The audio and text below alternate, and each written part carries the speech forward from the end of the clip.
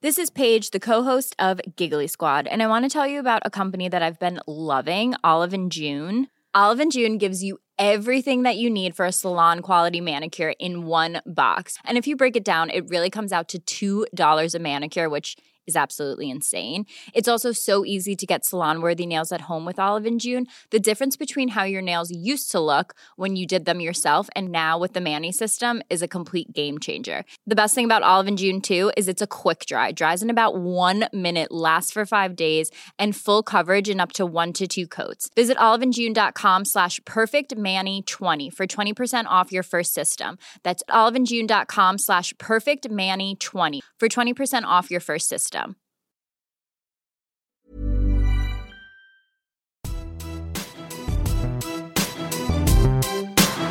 grain of rice, a grain of rice is going to tip the scale. Just remember that, lad. There's a small bit of a needle there. Now, come on, Mayo, you've got to get Andy Moran into the game. Our mission was to show that we're no longer the whipping boys of Munster. So hi folks out there, how are you all? Hope you're all coping and keeping sane and everything else. And you're very welcome to the Irish Examiner's weekly podcast here. We're trying to keep it going. Obviously we've no matches to talk about as such, except some of the great ones we're watching over the weekend on various channels, TG Car, and some of the great teams that won All Ireland's. And I suppose there's a few teams due now over the next weeks and months that are going to be on as well, and unfortunately we just have to watch them. I suppose we've nothing else to do. But on that topic, delighted to be joined by Kilmuckridge's and Buffers Alley's finest and a great old pal of mine, Tom Dempsey. Demps, how are you coping down there? We're just about getting by down here, Dalo. It's tough times, kind of as such, but I think there is an advantage to living out the country at the moment as well. I was saying to you there offline that we had George O'Connor, who's a great friend of yours as well. But George, he's a great man with a chainsaw, Dalo. So he... Jesus. He was a great man with a hurl. You might say the hurl was the chainsaw, was it? But he's a great man. Out around midfield. But he was down before the lockdown now, I'll pronounce. But I can see the Slaney now from my back kitchen perfectly. He's cut every tree in the back garden, and we've firewood for the whole winter. And I'll tell you, he frightened the life out of me. He was bad for going up on heights in the field to catch the ball, but he was going up trees, and I was saying to myself, oh my God, if he falls down there. But he certainly operates with the chainsaw with the same fearlessness as he did on the hurling field, Dalo. I'll tell you that. Some man, as I think you'll agree with me on that one. Oh, Jesus. Yeah, I'll tell you, I can just, for people out there who are on their daily walk, cycle, whatever it is, trying to kill the time and are listening to us, just picture George O'Connor walking towards you with a chainsaw in his hand. I find that hard to and on images of George like them, and we'll get on to the juicy stuff later on, but that image, I think, for me, of the last century in hurling, and like I'd like to think we had great days, but like that image of George on his hands and knees, almost in prayer, is one that resonates, I think, with every hurling person. And like as I said at the time, like that Limerick team, while at the time I'd no great sympathy for them because they were like, if you like the kidding yourselves with that and maybe offering yourselves at the time, but in later years after that, Kirby and Houlihan and Carey and Davy Clark, great guys, the Nashes and all those, and they never got their All Ireland really, but George, like, for me, had soldiered so long, and it just typified what it meant to Wexford. But I think also for hurling people, what it meant to see a fella like George getting his reward after all the toil. There's no doubt, Dalo. I mean, really, it was the iconic image of 1996 for us. George on his hands and knees praying to heaven, thanking whoever, the Lord above him, whatever. I think he even ended up on the St. Martin magazine, would you believe, on the front cover of it. So he transcended all parameters. Is that St. Martin's the club? Or no, that's the Holy Newspaper. That's the Holy Newspaper, Dalo. He probably was on the front of the club magazine as well now, I have to say. But it's certainly, you have to remember, Dalo, success came at a late age for a lot of us. Like, in fairness to George, he went up to Hogan Stand in 1979 to collect an Oireachtas trophy or whatever. And from that to 1996, his career just went by with no success, not be it he had greatness but no success. I mean, he trundled through the years, but I always remember him a bit like you. Now I know that you would have been blood and thunder in the dressing room, Dalo, but I remember going out for a Leinster semi-final or final in the late 80s, and George, I'd be a kind of lad like to be left alone. Storey and Shawnee Flood could be having maybe a faggy in the cubicle in the toilet. That all stopped with Griffin as well, but George would be absolutely, don't go near him. Liam Dunn and George, don't go near them, because they're likely to hit you. They could go out through the window as quick as the door now. They were serious men, but I was trundling on down the tunnel going out, and I put my hand up on the wall just to steady myself, and the next minute George just pulled on the wall about, I'd say, 2 inches above my fingers, and he wouldn't have broken my fingers, Dalo, but he would have severed them. But I remember being out on the field about 15 minutes later. I was lining up on Martin Hannamy, and I was still looking at my fingers to see were they still there. I said Hannamy was the least of my problems that day, but he was a great guy. Yeah, he was a tough. Do you know what? He was a tough man, Dalo. He really was. Jesus. I remember one of my first league games. We'll go back to that infamous quarter-final game there in a while, but no, it was a regular league game. We had to go down to the New Ross to play, in fairness, and you were being good to us by playing at New Ross. Do you know what I mean? Because the journey wasn't half as bad. We're going to New Ross, but himself, and you probably remember James Shanahan, his son now, Jamie, would be on the current Clare team. Remember him well. A great player, but James Shanahan, boy, was a raw, hard man from Broadford, as they make him down there now. And I was inside cornerback, left cornerback, couldn't tell you now who was on or whatever. They're so long ago now, 90, 91, whatever. But the two of them are on each other midfield, and while they would have had massive respect for each other, someone drew a bit early or a bit late. As happened. As you do that time, yeah. Yeah, and they were two tough men, and they didn't want to be seen. Good crowd there, or Division 1, and they didn't want to be seen to be backing down, either of them. And Jesus, for the next 15 minutes. And I think Glengainer just decided we're getting nothing out of James because he's so caught up with fucking Match and George that he put him in centre forward, which he was quite comfortable playing as well. And that ended it. But I remember looking out the field. I think John Maroney, the late great John Maroney, was beside me, and fullback. And looking out, I remember looking across at John Maroney, and he glancing at me at one stage saying, Jesus, well off in here, as good to say, I tell you, Dalo, and funny about him. Well, actually, Dalo, if that had been Cork or Tipperary, we'd have brought him to Gorey, but it just showed you the esteem we didn't hold you in at that stage.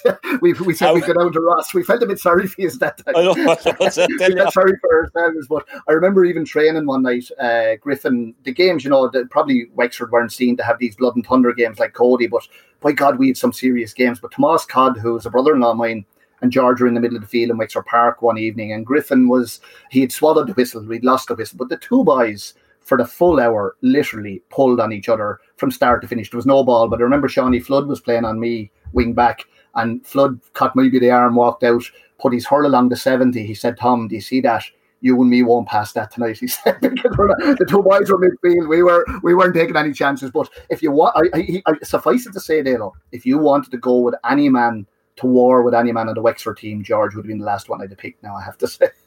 Yeah, oh Jesus, no thanks. And like that, that's gas that you said that about the training matches, like famously with us to be Brian Lohan and Conor Clancy, and they go at it, and you'd be marking fingers, and fingers will be as tough now. If you played O'Callaghan's Mills, fingers go to war with you very quick. We'll be marking each other away, and there'd nearly be a code there that if I had 3 or 4 balls cleared, fingers as due an old pint. I know that. Dalo, I think I must be very in thinking with you. Myself and Flood did the very same thing. Yeah, it was great to have an understanding with lads. Yeah, we both got on the team. Two boys might be rolling around the ground, trying to pull the heads off each other, and he'd say, look at them 2 apes in there. But for Dalo, one last one, I always remember Rod Guiney and Tommy Keogh one night training as well, and my God, there was blood being spilled, but I was standing, I wasn't trained that night, and Damien Fitz would land the ball now within an inch of exactly where he wanted to put. But every single puck out Fitz got, he'd smile to me and landed straight down on top of the 2 boys. And there would be ash, and it was great. But you know what? I wonder, Dalo, did we take ourselves as seriously that time? We probably did. You were pretty serious anyway, but I don't know. Was there a better crack? I don't know. I think there was a bit now, I think there was. And I think, when you turn the corner, I think, Demps, as kind of being I've used this phrase a few times because Michael Carruth used to be involved, as I know Billy Walsh used to give a good hand in Wexford as well, and pretenders to contenders, and we were only pretenders for years and years. Now, for me, like I was at your Leinster final in the drawn match in '93. Jesus, I really saw you as a great team, like a team that was going to win in All Ireland very soon. Like I didn't think certainly we'd win one before you, but I think sometimes when the change comes from the pretender to contender, is that lads can go savage on each other in the match, and yet can go across the road we used to go to the Sherwood Inn, the restaurant, and can sit down beside each other and have the dinner then, and as if nothing happened. Like I agree with you totally. Yeah, I mean, I remember, Dalo, you probably had team meetings that time, and I'm not delving into 96. I mean, sometimes they always said, just there's the lad that scored a goal in the 96 All Ireland. You'd like to think you did something other than that one mishit stroke in your life, but I remember... At least you can remember for a speech. Well, your speech was good. I have to say I was there that day now, and I enjoyed that. But I was just saying that you would have had the same, but we had team meetings that time as well. We kind of... When things started to we started maybe one Leinster that we started to have very honest team meetings, and I always laughed.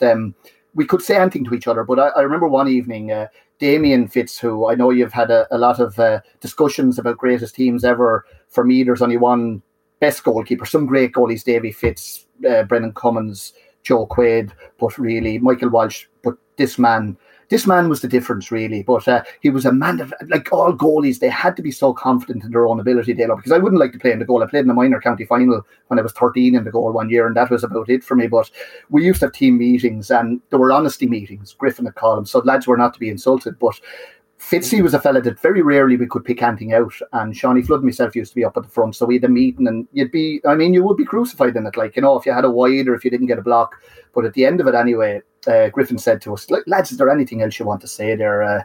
And I said, I kind of winked at Shawnee. I said, yeah, just one thing, Liam. I said, Fitzy's puckouts really have been very, very poor over the last couple of weeks. I said, maybe Ger Cush could take the puckouts, because I don't think he's getting the length in him. And I knew this would rile Fitz, because he would this off on the spot. Fitz says, the only problem with my puckouts, Tom, is I might as well be landing in Kilteely graveyard below, he said. So in fairness to him, he put us well back in our place, and he sorted the forwards very quickly. But there were, as you were right, there was honesty, but there was no offence taken, and that's the truth of it, Yeah, we I would say even that maybe Liam was a bit ahead of his time, even on that, in bringing players in, because we used to have the honesty meetings as well, but it was the honesty according to Ger. Yeah, you didn't get a chance to talk at all. It starts with you, and it's savage on. He wants someone else to savage on. Yeah, that was it. Like, you didn't really get a chance to give out. Now, we used to kind of snake away and have our own ones. And he says, what's going on in them meetings, he'd say. And I said, that's good. So I tell you now, if there's any problems, yeah, that's okay. Just let me know. I don't want them getting out of hand. Fellas talking shite, he'd be saying, Yeah. But, I think, Dale, I know you want to go back over there, but Griffin, and we'll talk about him in a second there, but he was a little bit different than the Cody. You said it earlier, Dan Loughnane, his style of management. He was ruthless in many ways, but in a much nicer way. He got from A to B. He wanted to get from A to B, but I have to say he had a great belief and feeling in people as well. And I'm not saying the boys didn't, but he'd talk you around. He'd persuade you that maybe he should go out with your wife or girlfriend for a couple of weeks just for your own good. That kind of a fella, he was an amazing man. And something, Dalo, of all the things in 96 and 95, the experience of having and I fell out with poor old Griff more than anybody, but the experience of going through the Liam Griffin kind of management way was outstanding. It was absolutely outstanding. It stayed with me all my life. Was it? While we're on it, we'll go back to the start. Yeah. While we're on it, was it a huge loss to you? I know, sure, you retained Leinster in 97, beating who you really wanted to beat as well, which for us as well, going on to 97, beating Tip in the Munster final was massive. Sorry, Larry, I can see you there not but because the manager made it so huge, really, and I suppose we had a bit of history over the previous years of them giving us a hockey in a 93, but I can't imagine them nearly going to war after 95 without Loughnane for a few years. Yeah. Whereas you were without Liam nearly straight away. Yeah, it was obviously Liam. His wife Mary was ill at the time, Dalo, and we knew Liam had told us pretty well when that happened that he wouldn't be there the year after. I think 97. Yeah, oh God, to have the loss of that man outside the dressing room. But Rory Kinsella was excellent, and Rory in 96, Seamus Barron, Sean Collier, as you know, with Joe McNamara's and Tony Constantine, they all played an incredible role. And I think that the succession from Liam to that group was handed over as well as possibly could. I think one of the problems for us in 97 was that, one, I remember going in with an injury into the All-Ireland semi-final myself. The second thing was that, teams that don't win that often, and we hadn't won and we'd been waiting for a long time. I remember sitting down after the Leinster final in 97. We were All-Ireland champions. We were Leinster champions, having beaten the arch enemy Kilkenny. I said, life doesn't get any better than this. And maybe, just maybe, we took our eye off the ball a little bit. I'm not saying Tipperary were a fine team that time as well. But my dream, and our dream that time, and I'm not patronising you by saying it, our dream that time was a saffron and yellow, purple and gold All-Ireland final. Could there have been anything more colourful, really? I know we'd been arch enemies and we didn't really know each other that very well, but certainly it was a slight dream in Wexford to play the likes of Clare in the All-Ireland final. And is my memory deceiving me a bit? And I agree with you on that, but I'd like to have been a supporter, I think, rather than a player for that weekend. yeah. That would have been Melody Grant and Dublin, we wouldn't have been bringing the sandwiches, Larry. maybe we'll have it next year when Davy meeting his own county in All-Ireland. Yeah, well, you'd love to think even if we had it in December this year, it will be great. But funny enough, around that period, then, when we kind of made the break, I suppose, in even when we started getting to Munster finals, even though we got hockeyed in a couple of them, we never really met in, and maybe my memory's deceiving me now at this stage, in high-profile league games even, really, did we? We didn't really. I think we met you 1990. I think we went to the league final that year, and you were a mile ahead of us that then. Well, the funny thing, Dalo, I think that Munster and Leinster were very separated at that time. My memories from, I came onto the Wexford team in 1985, and we played Laois. And would you believe, incidentally, I really brought a Laois beat us that day in 1985. So I introduced myself in a great way. But we had Laois. Offaly became our nemesis. They had some fantastic hurlers, Sweelahan, Martin Hannamy, Joe Dooley, Johnny. Look at where do you stop with those guys? Then Kilkenny. So all of a sudden, then we actually beat Kilkenny in '88, and all of a sudden, next minute, Offaly arrived, and it was almost like, Jesus, is this ever going to happen? So we would have been separated quite a bit from the only ones that we would have come across in maybe high-profile games were we played Cork in the 1993 league final, and that was memorable, and they would be. I always remember going down to Thurles that time for the 3 games and the spectacular atmosphere. Cork supporters, Dalo, are quite incredible, aren't I? I always think of that man, with the big sombrero or the hat that's at all the Cork games, and he epitomises the Cork fans. But there was a great atmosphere that time, and we were the perennial losers. We were going down, and 91, DJ took 12 steps, scored a goal in the last minute. 93, we had Cork beaten a couple of times in league finals. And I think if we'd have won the league final that year, we'd have won the All-Ireland final. 93 then, Dalo, we had Kilkenny 4 points up, 6 minutes to go, and we just self-imploded with that brilliant point, I suppose, the end of it from Eamon Morrissey. But we were really a litany of disaster, really, But the Cork fellas that time, Tomás Mulcahy, guys like that, I remember we used to always, and I just tell you the difference that time, but we used to meet in the Horse and Jockey after the first day. The second day, the Cork lads were in and we were in, and we had a fair few points, even though the replay was the week after. And I always remember that time as well, just to tell you how times have changed. But we came back the second day, and a group of us, I will remain nameless, but George and Eamon Cleary and Billy Byrne and myself, we stopped in the Horse and Hound for one.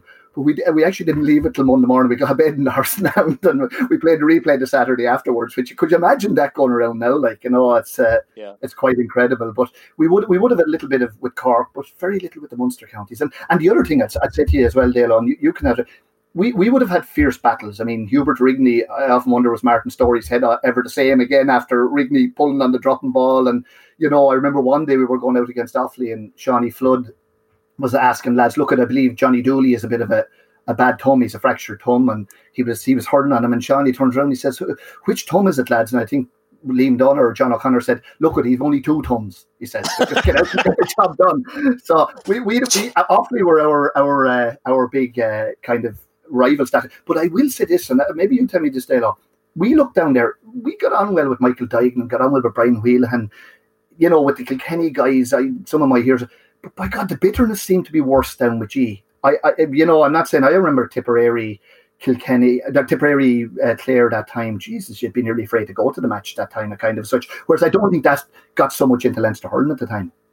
Yeah, I don't know why. Maybe just kind of fucking more tribal down there. I don't know. We probably felt we were persecuted all our lives, and this was a chance to fucking finally, And whereas you were all, you had that tradition behind you of the records and all that, and the great teams you had. We had so many near misses. I think that's kind of more affected us. I remember a famous league game.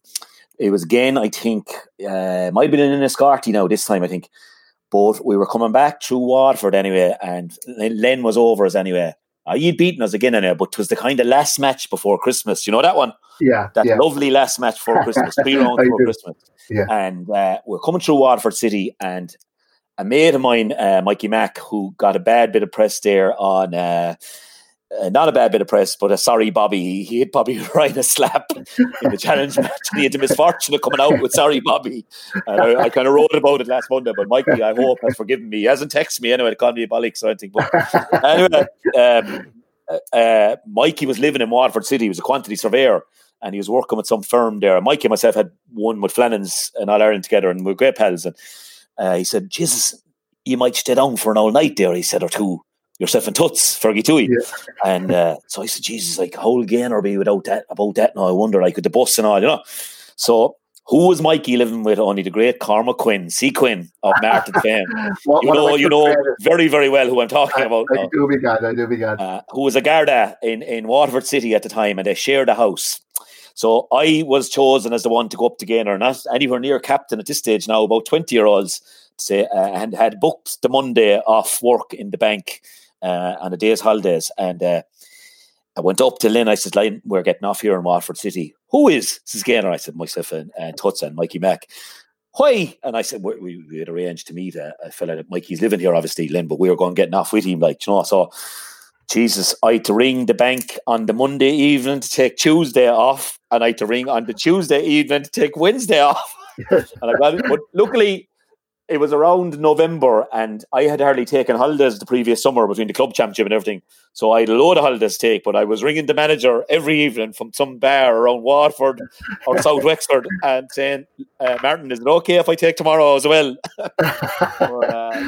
Cormac Quinn was some man to give Bowl of Vogue, I tell you. I tell you, I'd say every time he sang it, he cried. I tell you the truth. He's one of the most passionate. But a funny thing, Dale, and I think Clare and Wexford. That's why sometimes, for a period there, I was a bit afraid that Wexford would fall off the cliff, really, and we can't afford to lose the Clares and the Wexfords because we have an incredible, and also the Limericks. I would put Limerick very much in that because they have an incredible support base. And they're for counties that haven't really won an awful lot. I mean, we were lucky. I was brought up in the 70s where Wexford were in a couple of All-Ireland, 76, 77. My heroes, incidentally, that time, we used to go up down to this, in our background in Buffer's Alley, I'd go down to the local phone box, 2p, with the night before an All-Ireland final, ring Tony Doran, 89241 hours or 9241. I always remember the number 054. Ring Tony or ring Mick Butler and there'd be maybe 10 of us down there, and we'd have maybe an hour and a half chat about the match the next day with him, and he'd talk, he'd just tell you about how could you not be mad into hurling, and that my formative years, Dalo, were, and I remember you were talking about the leagues in the 70s and that, but my formative years were those games. Ray Cummins, Cork would have a big impact on my being brought up along with Kilkenny, but I used to love Ray Cummins. Oh my God. And I remember one day the likes of Jimmy Barry, oh my God, these guys were absolute heroes. Charlie McCarthy, Dennis Collin, John Horgan, oh my God, Martin Coleman. These were up on my wall, and they were brilliant guys. And I always remember just to cut in, I often think you thought you were the second best team in Ireland, that Cork 3-in-a-row team. that Clare 70s team as well. You know, they won back-to-back leagues and lost the 77 and 78 Munster finals, and they were my heroes. You know, now I didn't chance ringing Johnny Callanan for an hour and a half the night before a Munster final. I'd say I'd been told, get off the phone. we were in a different environment, but then I remember that actually Clare beat Wexford, that same Wexford team, I think in the 75 league semi-final as well. You know, there were such serious hurlers, but there was one thing about Ray Cummins, and it always stood in my mind. I remember they were giving Waterford that was a great Cork team, but a few years after they were giving Waterford an almighty beating in a Munster final. I think it went up to the late 20s in the points, and Ray Cummins got the ball straight through and he hand passed the ball over the bar. And I said, Jesus, you know, I used to be always wondering, will Tony Doran get the All-Star? Will Ray Cummins get it?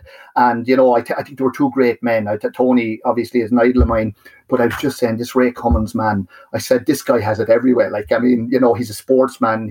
Jimmy Barry was the same. And, geez, they were incredible heroes, weren't they, that time? Sure. He got injured before the All-Ireland final in 77, I think, and proceeded to kind of beat us on his own then after it, you know. But we had our own guys that time, you know, the Willie Murphys, Colm Dorn from our own club, like Buffers Alley that time with Father Martin Casey, Paddy Kavanagh, Colm Dorn, Tony Dorn, Mick Butler, Henry Butler, all in the Wexford. Sherdalo, you had to hurl. Yeah. Liverpool, I followed Liverpool as well, but I didn't tell anyone at the time. Yeah, you had to hurl in Buffers Alley.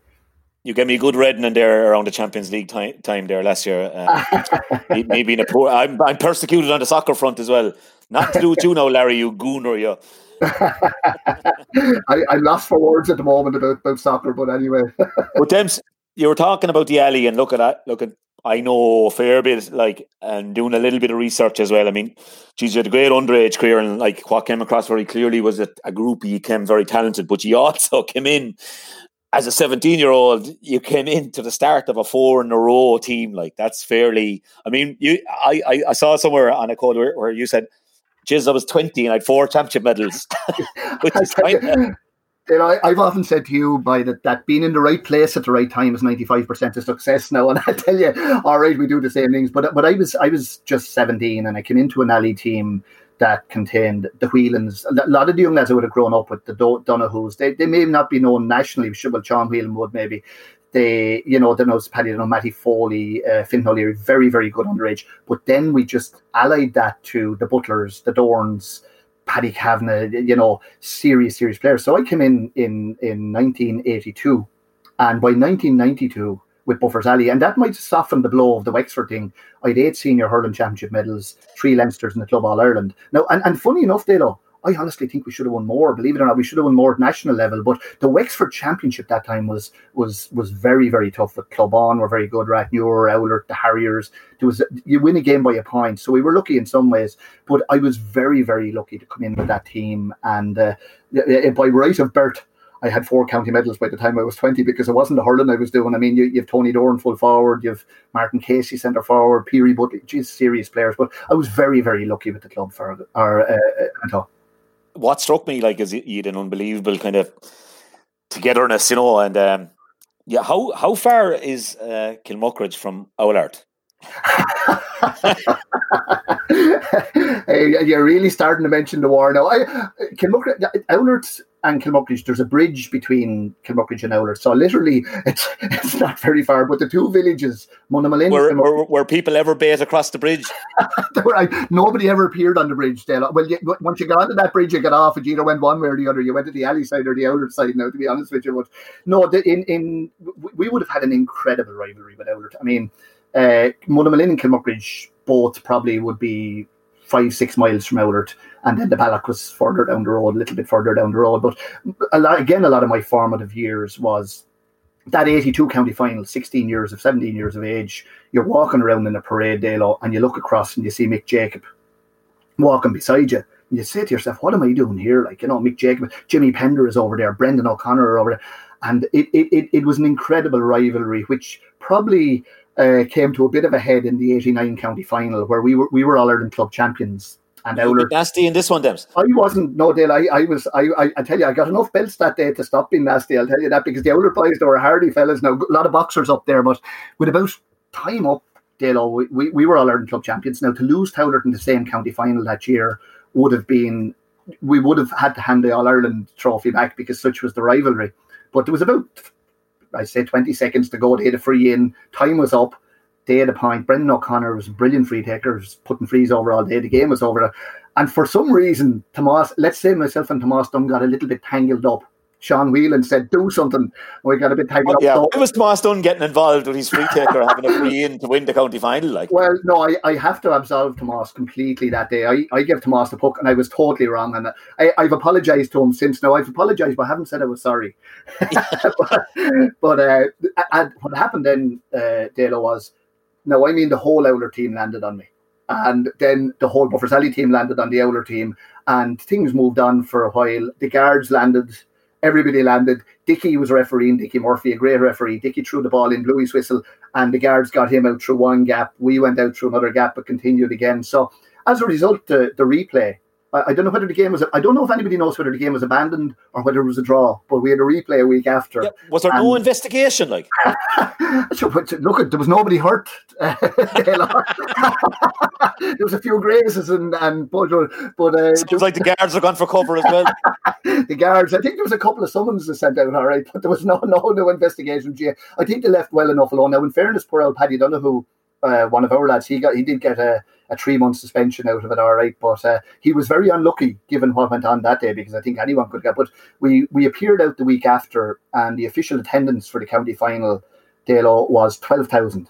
And I was talking to the fellow, and he said it was old age pensioners and kids were in for free. They reckoned there was probably 16 or 17,000 people, which was incredible. Like, you know, you're talking 5, 6, 7,000 for a county final, so they're expecting to. So went to a replay. We drew again, and we got a couple of goals. Pat Lacey got a goal, Mick Butler got a goal in extra time, and we snuck through. So I was captain that year, but it took 2 or 3 years for things to settle down with Owlert after that. Now, I have to say, and the On Yoke was the local nightclub that time, so I was going to say, like, I missed a few good Daniel or Monday. Was there any bit of crack? Like, would it be a tradition of the losers going to the winners on Monday? That happens in Clare with some clubs. Well, it does. I hope you're listening, the crowd that don't do it. Yeah, with Buffers Alley and Owlert, it never really happened. No. You know, we'd have been better. We actually even missed a few good Daniel O'Donnell and Indian and Wolf Tone concerts in Don York for the next couple of months. I didn't appear up there, but I have to say, in saying that, Dalo, I have, you know, from that comes the utmost respect. Owlert got their period where they had a magnificent team, wonderful people, and I'd like to think that a lot of my friends and best friends are in Owlert now. You know, great people, great hurling people, and Jesus, you know, Dalo, isn't the rivalry what keeps it going, really? You know. Oh, sure. Look, yeah, like, I mean, yeah, absolutely. Like, since I moved back west, I'm gone all mellow. You know, I'm 25 miles away from the real action inside. But I got back involved there with our under-21s for this year, and we training since the 15th of November. We're about a month ahead of everyone, but anyway. Yeah. I'd say that's fairly down the food chain at this stage. But look, the feeling I got back for it, I have to say, when I got back in, you know, playing a few local teams and challenge matches there, because our fields would be in decent shape, always old sand-based fields, and they play them in our place. And even that, like, only challenge matches, you were saying, Jesus, yeah, this is great. Like, you know, and it is. It's all about it, isn't it? And you know, Dale, we would have had a few sad occasions over the last 18 months. My sister and Barry Murphy, who was a brother-in-law, Barry died very suddenly, played for Wexford for a number of years, league finals and that. But what I really did notice, that number one, when I went back, I'm not living in Buffers Alley, when I went back out, the absolute camaraderie that is still there, it'll never go. I noticed there was lads from Rathnewer, Clawbawn, Owlert. Everyone just becomes one when something goes wrong in the GA.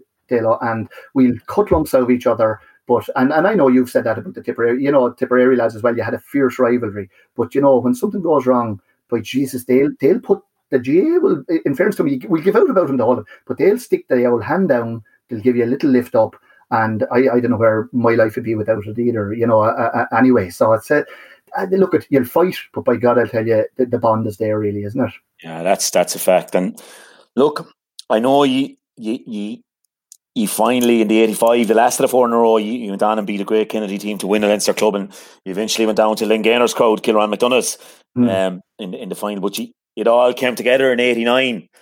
And a lot of the guys were hardly spring chickens in 89. Like, was Tony starting in that final? Oh, Jesus, he was. Would you be telling Tony that he wasn't going to start in the All-Ireland Club final? It reminds me a bit like Richie Stacklum a few times, our mutual friend, on about Nola Dwyer and Tip. That Dwyer nearly thought he could be called up for the All-Ireland Club final this year. Like, yeah. He's what age was Tony in '89? Like, Tony was 43 in '89, and you know what? Tony wasn't a bit player in '89. I mean, Tony was probably close enough to man of the match in the All-Ireland Club final in '89. I mean, like it was amazing, Dalo. I was moved out midfield in that club final in '89, and really all you had to do was hit the ball in his direction. I mean, this man, it's such a hand. Like, he would go up and he would catch he'd catch anybody. He was excellent. But just to mention Kilruane as well, the worst day in hurling I've ever had, I think, was the day after we lost the '86 club final. I just felt Kilruane were a better team on the day. The Jerry Williams was brilliant in the last 15, 20 minutes. I was hurling on Gilbert that day. They were a fabulous team. You know, the Sharky was hurling.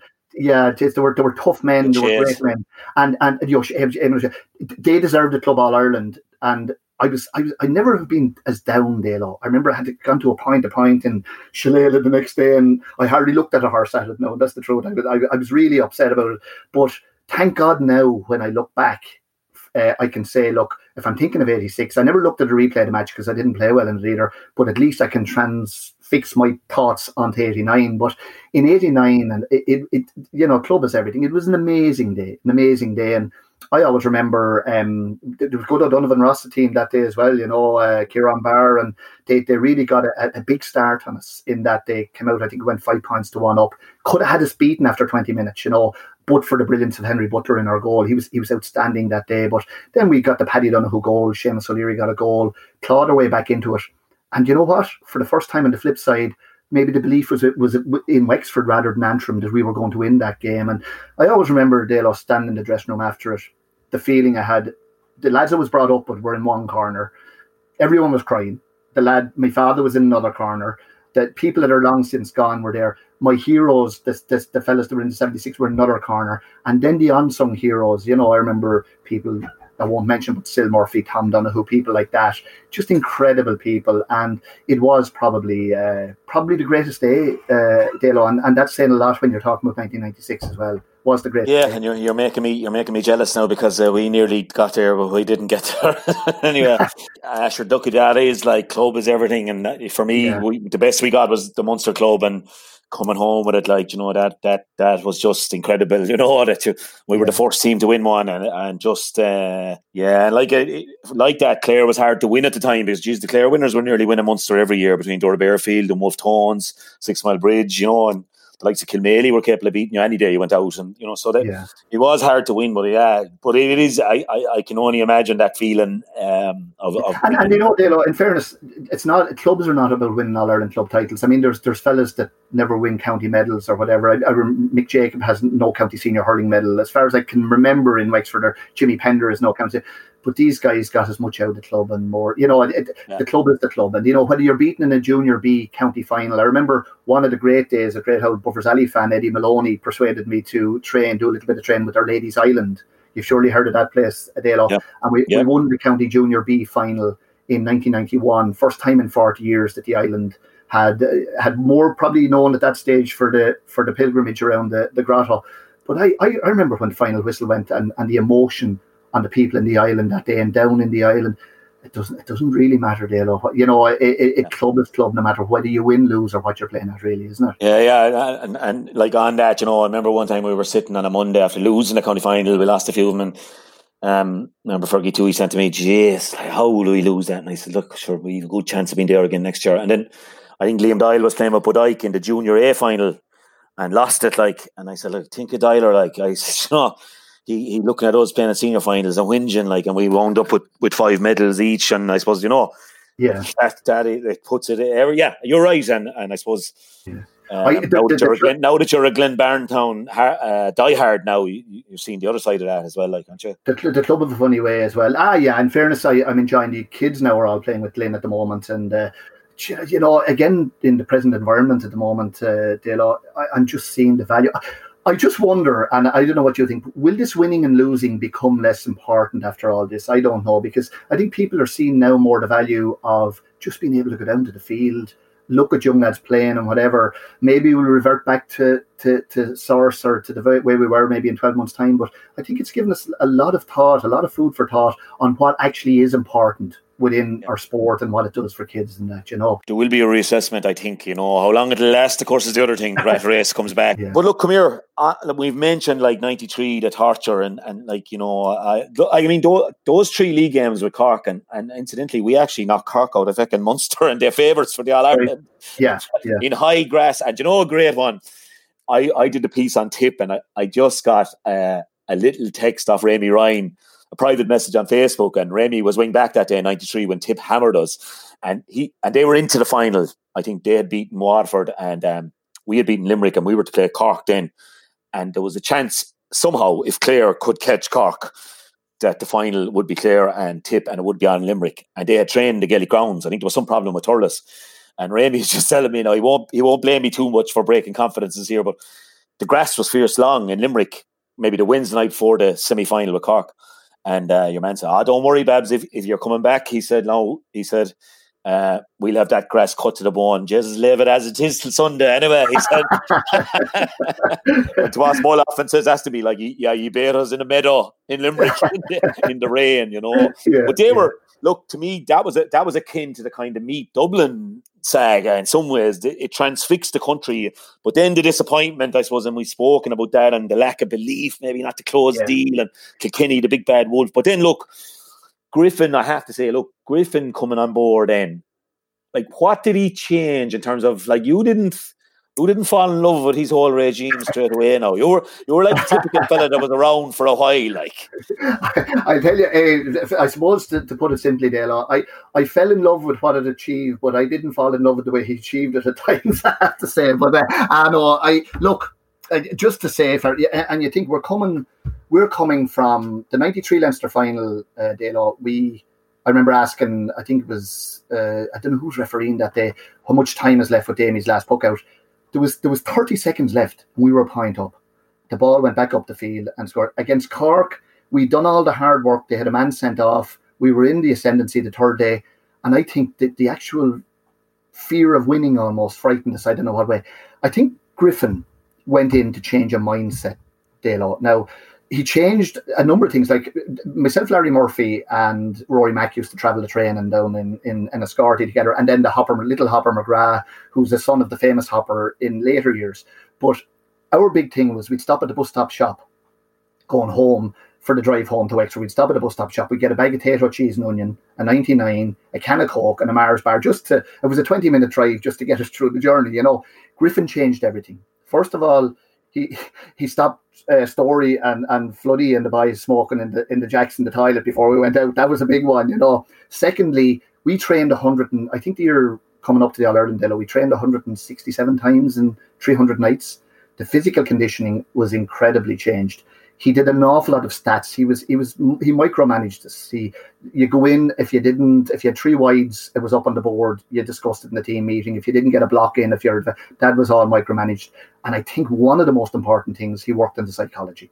He was the most incredible man. He brought in Niamh Fitzpatrick as a psychologist, and he always said that it's not about 1 or 2 things to win or lose a match, but he said it's 1,000 things, and you try and get as many of those things right. And I think the first night he walked into the room, he put up on the board, he said 3 things. He said, and I didn't know him that well. I knew that he was a hotelier, and you had a good breakfast down the Hotel Rosslare, and I knew he was a good hurler, hurled a bit with Clare and that and whatever. But he put trust, honesty, and loyalty up on the board, and he said if he can keep that together in this room, we'll be okay. So he was quite an incredible man, and we started going into psychology, visualization, all that kind of stuff. And you know what then, Dalo? We had a bit of luck. Galway had 17 wides in the All-Ireland semi-final. We seemed to get all the luck back that we hadn't got before. And awfully, we got a really soft penalty, I thought Larry Murphy did in the first half of the Leinster final that year when Offaly were beginning to take away from us. And, a couple of little things went right with us. DJ was like a mummy with the bandage he had on his leg in the quarter-final that year. They were missing a couple of players. So things came right. But I always felt it was only our due. Do you know what the one thing that disappoints me, Dale? I think you don't suffer from this. I always feel that, even journalists, that they underrated our team of the 90s. Jesus, we were very close in 91, 93, 96, 97. And then, Johnny Dooley scored a goal. People forget in 98, before they got to yourselves in the famous saga, that we had actually out-hurled, without Liam Dunn and Gary Laffin, who were injured, Offaly in the Leinster semi-final, and Johnny Dooley got a goal through a forest of legs that day to put us out. So we were always... He had a bit of luck that day, then. Jeez, we'd have run to an All-Ireland that year if we had got through, I'd say now, Your lads never sat down the field, would they? I tell you, we were often accused of doing it during the match, still, but we never did it after it. Now, to be honest with you, I remember hearing a story one time with Liam Dunn. Was obviously a warrior, or a warrior bold, we'd call him. Yeah. But himself and Ronnie were marking each other, Adrian Ronan, who was a great character now as well. I have to say, I always enjoyed Ronnie. He'd destroy you as well. He was good on the tongue, and he was very good hurler. He was a brilliant hurler. But Liam was giving him a few digs, and Ronnie says, "Will you give me one more of them? I lie down and get you put off." And Liam said, "I may lay down beside you." and the two of us may go in his best Wexford, You're a great character. You're dead right, James. I remember going down Claney in those league games, we'll say, right? We got up, we'd say around 89, up to Division 1, and then Len came along and he improved things steadily. And then we had these young lads coming from the 92 kind of Munster under 21, 89 All-Ireland minor finalists, then 92 very unlucky, beaten by a great Waterford team. And but I remember going down Claney, and you never seem to have to go up for some reason. We were always drawn down there, but I said, we've no chance. Here, they're way ahead of us. I remember Mark and Story one day. He had introduced me to maybe centre back. I was playing a bit of centre back for the club, and I remember 20 minutes I was being put back into the corner. Story had just 6 balls had come between us, and Story had won all 6 easily. And he just seemed so much tougher, stronger, aggressive. And I said, "Jeez, it's I'll never get to that level." A lot of it was belief, I suppose, as well. Yeah, it was. And you mentioned Story. He was quite an incredible hurler. Story was one of these guys, never seemed to have to work too hard to get fit. But if you look back on him now, I mean, his aerial ability was quite incredible. Probably took us a good few years to replace him as a centre forward. But you were saying we never went to Ennis too much. But I don't know if you were playing Dale. I went down for the Shinty International after the 96 All-Ireland, and we met a couple of Clare fellas there. I only played the away Shinty games. Well, this was an away one for us.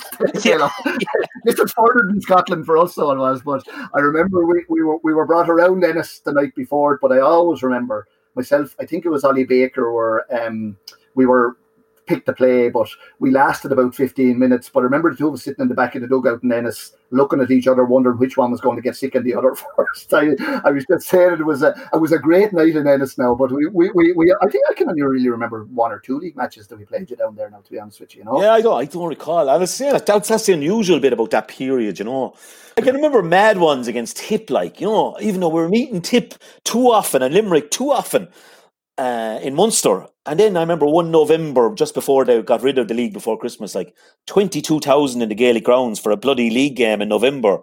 And the two Nashes and Jim McInerney getting all sent off together for a mass brawl. It was mad stuff. But I don't, I know Wexford were, you were obviously All-Ireland champions, Leinster champions again, back to back. But I don't remember big league games on a Saturday night in Ennis, where we had huge ones with Offaly as well. But for some reason, they don't, and they would have, that's why everybody was so anxious to meet Wexford. I think that it would be great crack and nice place to go. Yeah, we would have, our big ones probably were Kilkenny, and I remember playing Limerick in the 97 league, and I remember it was in Belfield. And oh Jesus, I literally, I'd say, talk about health and safety. I don't know how many thousand people were in Belfield. I'd say the ground had a capacity of about 10,000, but I don't know many were in. But our big things, we would have had great old battles with the Offaly guys as well over the years. I always remember Hanami now, who, he was a serious cornerback, But brilliant. When you come out in the second half, I think it was the beginning of the sledging era. But Hanami had come out. He'd never hit you dirty, believe it or not, but he'd hit you. But he'd never hit you dirty. But he used to come out, and if you come out and you'd stand, that time you stood beside your player, Dalo, if you were a corner forward. And Hanami would always give you a little dig and a smile, and he'd say, "You're still here anyway, Tom." So it was kind of, it was a road. I didn't realise in time, but it was a bit of sledging. Joe Hennessy was a devil at it as well. Joe would be always turning around and say, and I'm an absolute gentleman, but Joe used to say, I think it's have us now, Tom. And the truth of the matter is that if we go ahead, but we never really had Kilkenny. But I think that was kind of sledging in its own way as well. But it was very minor compared to what came after now. A mild one of mine was, if you were going well and you knew you'd clear the few, the old Conor Forward was under pressure. Like wing back was you were so much more involved. I think we had too much time when you're in the corner, That's right. And you were too much isolated with a guy. A great one of mine was if you were on top, which was the odd time, and a lot of times not on top, you wouldn't open your mouth. But is that a sub warming up? Jeez, he's a forward, isn't he? And you know what, Dale? The one, if I had a regret in my career, corner forward was the worst place to hurl that time. Now a corner forward can go out the field, but I used to play centre forward, Buffers Alley midfield. And I used to play in an All-Ireland under-21 final on Joe Cooney, believe it or not, in '86 centre back. And I much preferred to be out that. But that time, if you showed any semblance of a forward in you, you were up into the forwards. And corner forward, like you played there, Dale. If the ball didn't come for 20 minutes, it wasn't the corner back that was under pressure, it was the corner forward. Days. Happy days. And the next minute the ball comes and you miss it. And the next minute there's a shout from somewhere. I remember playing Galway in a Rocktas around the real Galway era in New Ross, where I just had a fabulous team, that Joe Cooney, that Tony Keady, all these guys. And we were 3-4 to a point down after 15 minutes. And I would safely say that the ball hadn't arrived up. And there was a silence in the crowd, and the next minute somebody shouted, "Will you wake up, forwards?" And before I knew where I was sitting in the dugout, and for some reason, mentors, maybe stats are not a bad thing, but you were always blamed if you were playing corner forward, kind of, Yeah. It sounds like I'm talking to Sparrow now down in Powers. He played the violin there, Dale. But then, look, I'm going to bring you to half time in '96. Yeah. Like, Eamon send off. You'd got a goal. I thought it was a great goal. You've said it was a mishit. Fair play. We'll go with that, right? I was still great. It was a crucial score, obviously, in a game like that. You're a point up, 14 men against 15, and Limerick had been so unlucky. '94. Everyone said, although Wexford had waited so long, I do appreciate where you're absolutely coming from. That was Limerick's kind of time. They'd beaten us in a massive game. They'd been 10 points down against Tip, had come back, drawn it, and won the replay. And what was half time? Who did anyone take the lead in there at half time? Well, as ever, Dale, Griffin takes the lead, and just to bring it back, maybe I bring you back to Friday night before. This man, and this is where I think management can be so important. And I think Griffin's management and Rory Kinsler, Seamus Byrne, their management was exceptional. So the Friday night before the All-Ireland final, we were to meet in the Talbot, and we thought we were going to go through tactics and whatever. And Griffin would have spoken to us 200, 400, 500 times over 2 years, but he always got your attention, and he always had something different. But we were sitting, Dalo, in the Talbot. Jesus, lo and behold, the Friday night before the All-Ireland, and Griffin was late. Now, this did not happen. So the next minute, we said, we had the board ready to go and whatever. And we said, what's going on with this man? So the next minute, he arrives in all flustered looking. And if you know Griffin, everything is pretty planned with him. So he arrives in, we were expecting the text. The next minute, he said, right, I want to tell you a story. And I won't, not to labour the story, but he said, there was a famous, I don't know if you ever heard of Emil Zatopek. But Emil Zatopek was a famous middle distance runner in the 50s, for your time, Dale. He was a Czechoslovakian, almost unbeatable. And there was a guy called Mamoun, and he was Alain Mamoun. He was a French Algerian. And this story now, it'll take me to a minute and a half, but Griffin told it over about an hour. He said Alain Mamoun was known as Zatopek's shadow. And because he had beaten him in 3 Olympic 5,000 metres, he'd beaten him in 2 World 10,000 metre final, and he was always second. So he became known as Zatopek's shadow. And he said, Griffin told a story, so they went to Melbourne. Seemingly the tarmac in the ground was unbelievable. And bear in mind, Mamoun was about 35 years of age. He had a World War II accident to his foot, which made it all the more incredible that he was a middle distance runner. But he went in anyway, and he ran the marathon. And he actually, on the very last part of the marathon, he beat Zatopek. So for the first time in his career, 35 years of age. Bear in mind, George, Billy, the boys were about 35 years of age as well. So he beat them. And at the end of it all, anyway, he was at the end line, and he was interviewed by a reporter, and the reporter said, "What do you think?" He said, "Well, I'm no longer in Zatopak's shadow." He said, I am the son, and his best friend, Jackson Dalo.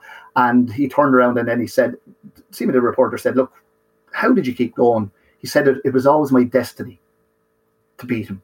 And Griffin looked at us and he said, "Right, lads, it's always been our destiny to win this game on Sunday. Good luck. See you Sunday morning." So he flipped it from a tactical talk to something that I don't think I'll ever forget. But he was absolutely brilliant by that. The All-Ireland, the traffic lights, he was had us very controlled. I've often told about Shawnee Flood. He was always looking for something different. Now, Dalo, if that went wrong, sure, maybe he wouldn't be even remembered. But he was trying the different things. So Shawnee Flood, as you know, missed the All-Ireland final 96. Last thing, we were expecting Blood and Thunder. He said, "Calm down." Shawnee got up, and Shawnee wasn't one for speaking, but Shawnee, bear in mind his father, Tim Flood, had been an All-Ireland winner in the 50s. Shawnee's dream to play in an All-Ireland final. Sadly, now Shawnee hasn't played in an All-Ireland final, one of the greatest defenders we've ever had. Over to you. Shawnee said, "Look, lads," he says, "you never know the opportunity you have in life till it's taken away from you." They were the last words we heard going out. So everything was calm, but it was now you could say Limerick went 5 points to 1 up, and they were, but Griffin always had some angle which would stick in your mind. And he brought in Niamh as a psychologist, but he was a psychologist himself. And at halftime, I always remember he was calling for calm the whole time. He felt Dalo, and I firmly believe this. This is something against what I think, or what many people might. I think if Limerick could have won the 94 All-Ireland, they'd have probably won the 96 All-Ireland, because they would have eliminated that doubt out of their mind now. And that's a big kind of a declaration from me. They didn't, and I think we deserve to win All-Ireland. But Griffin said, "Be calm and let Limerick make the mistakes." But he also had spoken about frees. He said, "If we can cut down the frees to a minimum, we'll win the game." And that there wasn't much more than that. There was nobody going out through the wall. He was totally in control. And I think because we saw he was totally in control, we were totally in control. So, he looked for a different angle. But by jeepers, Dalo, I don't know what Loughnane was like, but Griffin, and I'm sure he did, but Griffin covered everything. Things that you would, like he said in the Leinster final, because we were always susceptible. If we got a goal, we're going to win. Everyone got excited. We said, if we get a goal in the Leinster final, the likelihood is awfully to come back and get one within 2 minutes. We got a goal. Michael Duignan the ball within the net within, I think, 30 seconds now. So you kind of start. I didn't believe in Griffin before because he was trying to drop me. But when we won the Leinster final and went on, right, you kind of start saying, Jesus, half of what this, or 3/4 or maybe more what this guy is saying is coming true. So you really, really bought in a kind of as such, and at the end of the day, he was the difference. He was the difference. And I can just remember that day, like I was in the new Cusack, I suppose, lower deck and good seats, and the tension I felt in the second half was incredible. Somebody was going to have the glory, and it was going to be more heartbreak for the other crowd. And Jesus, I remember that, like, nearly living it, and I had nothing to do with it, and he's saying we should be out there in my own head, like, but that, and to come through that, I think like that's where the Griffins and Loughnanes and the Codys, obviously, they separated themselves from other guys, but they could absolutely bring you to those scenarios in Cusack Park or in Wexford Park on a Tuesday night, and then when you see, like, it was like that with Loughnane. I mean, we'd lost the league final in 95, been hammered. And then he comes out with this statement, we're going to win Munster, and you're getting into the Clarecastle car afterwards, 5 of us, and I'd say, what you make of that speech? And you go, Sparrow or something. We pull a Newport for a pint there, Jesus Christ, you go, what's he talking about hammered again, But then when it comes through... Then you start to buy in there, and I was a bit like Sparrow, I'd say, I don't get me wrong, I would have done anything to win in All-Ireland, but I was one of the ones that was kind of, I was after going through so much. And I remember the second day I ever heard from Wexford, I was brought off and brought back on again. And you can imagine the hardship you get in Wexford in the Leinster Championship match if you do that and we got beaten or whatever. But I even things like Griffin, the one thing he had as well, he wasn't afraid to chance it. So if he was going to look stupid, he didn't care. I don't care. I go down under my own kind of way, and that's it. Like, even, and it's kind of got into folklore as well, the Leinster final, the famous stopping on the Wicklow border. Poor Vincent Hogan. Vincent's a great friend of mine, a brilliant reporter, and Vincent had said something about the blood in our veins, but Griffin used this, and said, how dare. So we got out of the bus. We stopped on the border. The Offaly game was the liberating game for us, Dalo. There's no doubt about that. So we stopped on the border. Before we walked over the line, Griffin said, how dare anyone question the blood in our veins? As I've often told you, our forefathers died in 1798, Dalo, and we've a rich heritage. we didn't get a lot of help from some parts of the country. I'm only joking. It was I would never make light of that, But I have to say that he talked about our forefathers, and then he said, if we're going to now, there was cars going up and down by and whatever. And to be honest with you, like you would have looked very stupid, but he didn't care. He didn't care. And I always remember Shane Carley myself. We stepped across. So when we stepped across the border, it was a new beginning, really. That's what he was trying to do. You can see the psychology of what he was doing. It's a new beginning. We're not stepping back till we've restored pride and honour to the election. So it was brilliant. Although I will say that Shane Carley said to me, just Dempsey, if it goes wrong, how are we going to come home? I says, don't worry. I said, don't worry, Carley. I said, there's always the Naas dual carriageway. We'll come down that way if things go wrong. But in fairness, that did have an impact, kind of, it really did have an impact there. That's a mile ahead of its time. Like, that is a mile, because I suppose, like, sports psychology, like, you had Niamh, and I tried to get Niamh with the Dubs now at the time, or when I went there, but we got other guys, and that stuff was what Liam was at, to be honest with you, stepping over the line, that you're leaving baggage behind and you're going to a new place. Like. But you know what he did tap into today, there is an incredible pride of 1798, of all that in Wexford. I mean, if you want to make any of us emotional, talk about that period of history in Wexford and, Owlert Hill, Vinegar Hill, all that. So he just knew where to tap into, now that was all the psychological part of it. There was a lot of other stuff there as well, but that was, he really was good to get the emotional side of it going, Of course. And Dems, we could talk for fucking 3 hours. and there's a good thing there's not a point in front of the two of us, or a quick one time, or a lock-in, which we can't go to either at the moment. But, the homecoming, everything, bringing it back, like, to Wexford, just incredible stuff. Like, and, Jesus, I'll tell you a quick one about it. Like, remember the goal challenge? I don't think it's there anymore. John O'Shea used to run it there for goal, and you'd be picked on the rest of Ireland against the Ireland champions. So next thing, the team, it was kind of an honour at the time, to be honest. And I remember Martin and Liam Dunn had come up in 95 and they were going home, but of course, no way were we letting them home. Like, they were in our local on the Wednesday night. I said, go away, we're getting your room. And we made a few calls and the boys parted down. So anyway, on the Monday evening, I think the rest of Ireland team was named, maybe in the evening press or something that time. And myself and Ollie and Brian Lohan and Jamesy were named on it, you see. So made a few calls and I went to the various workplaces and said, are you going to go? Like, or yes, we'll go. And Baker was mad for road, of course, and I was mad for road. And so we took off down anyway, Jamesy driving, and played the match. And Jesus, the crowd there, was incredible. It was reminiscent of our own couple of ones, and everybody came because there was a chance for the kids to meet the players and all that. But we were coming home because Jamesy was just about teaching in Fallon's at that time. He just started, so, and Jamesy teetotaler, and we were coming home, and then there was a bit of grub back in the Talbot, and we went back anyway, and the crack was right good, and we kind of persuaded Jamesy if he wanted to go to bed that Liam Griffin owned the hotel, like, and there'd be no bother, he gave him a room, and we'd tip away, and sure, if he'd to be back for first class at 9, we could leave at 6. There was no bother. But when Jamesy appeared down at 6, we were in the middle of a sing-song with a load of people. I remember sitting on the stairs with a bottle of beer in my hand. And I said, James, you better go back up to bed because I'm going to bed for a few hours. So, we had savage crack, but I think that was just an outpouring of absolute madness for a few weeks down there.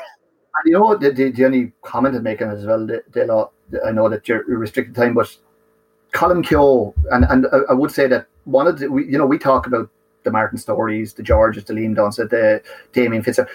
The big difference to our team were the Colin Keoghs, possibly the lads that came, Larry Murphy, Rory McCarthy, Gary Laffin, all these lads kind of came. They pushed the thing a little bit to him and over.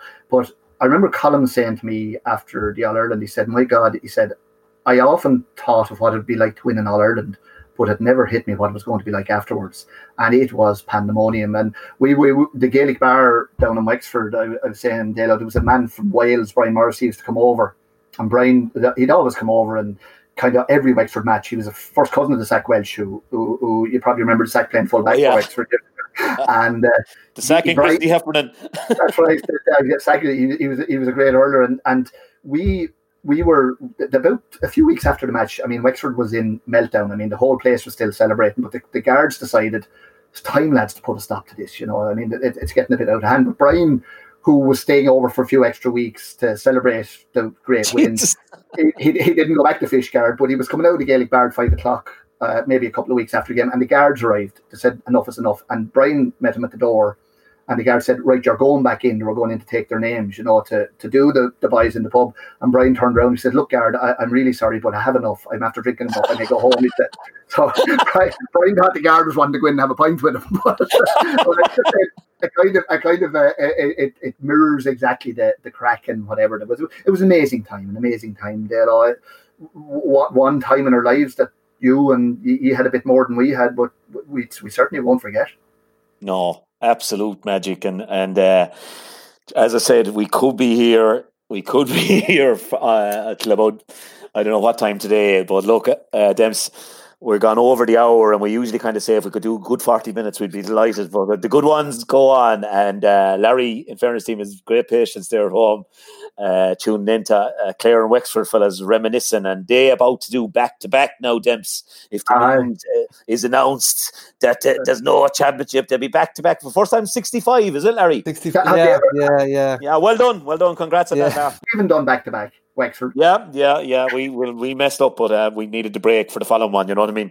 But actually, Tom, we're just getting word in there. I think the man who was there when you did the back-to-back the last time, Oliver Goff, seems to have passed away this morning. I am so sorry to hear that, Larry. You know that man? You, Oliver, and not only a great hurler, a great Wexford man, but an absolute gentleman. I'm so sorry to hear that, Larry. We're a poorer county today. There's no doubt about that, you know, and a wonderful Wexford man. My condolences to his family, and you know, may he rest in peace. That's a bit of a shock there this morning now. Yeah, and the last man to win an All Ireland for two counties, I believe. He won one with Kilkenny a couple of years later. That's right. We'll forgive Oliver for that because he did such marvellous work. But I think in his heart and soul, he was a great Wexford man. But you know what? I'm very, very, very sorry to hear that, Larry. Yeah, he struggled. He had an interview with the Examiner last year where he talked about that time, and yeah, he was struggling with illness at that time, but he obviously battled on for a good while after that. A proud Wexford man indeed. Yeah, they're all proud down there, Larry. That's the blood in their veins, boy, I tell you. And we're sorry we abandoned you in 1798. We couldn't get across for us, but we've sent you Davy Fitz now. And as everything sorted out for you there, and it's looking, I thought it was going to be year this year, to be honest with you, but sure, it might be somebody's year yet. With the help of God, we'll get a bit of action back. But Dems, we could start talking about that now and do another hour. So look, it's been an absolute pleasure, and I'd like to thank you for joining us and taking the time out of your very busy schedule at the moment. You're back from your walk, and George O'Connor has trees cut, and you can see the Slaney again, and We've been privileged to be in your company for the hour and a bit, and be safe, Demps, and keep her lit down there, and hopefully we'll see you in the autumn of the year. Likewise, Dalo and Larry, and thanks very much. And look, maybe we do another hour from Wexford win the next All Ireland, Dalo. And listen, just to everybody out there as well, Dalo, look, stay safe, keep well, and there's always somebody at the end of the phone if somebody needs anything. Take care. Here, guys, and thanks a million for listening. And that's us for this week. And we don't know what we'll have next week. We're kind of going along as we go, but it's been great. So thanks a million for listening. Even on a budget, quality is non-negotiable. That's why Quince is the place to score high-end essentials at 50 to 80% less than similar brands. Get your hands on buttery soft cashmere sweaters from just $60, Italian leather jackets, and so much more. And the best part about Quince, they exclusively partner with factories committed to safe, ethical, and responsible manufacturing. Elevate your style without the elevated price tag with Quince. Go to quince.com/upgrade for free shipping and 365-day returns.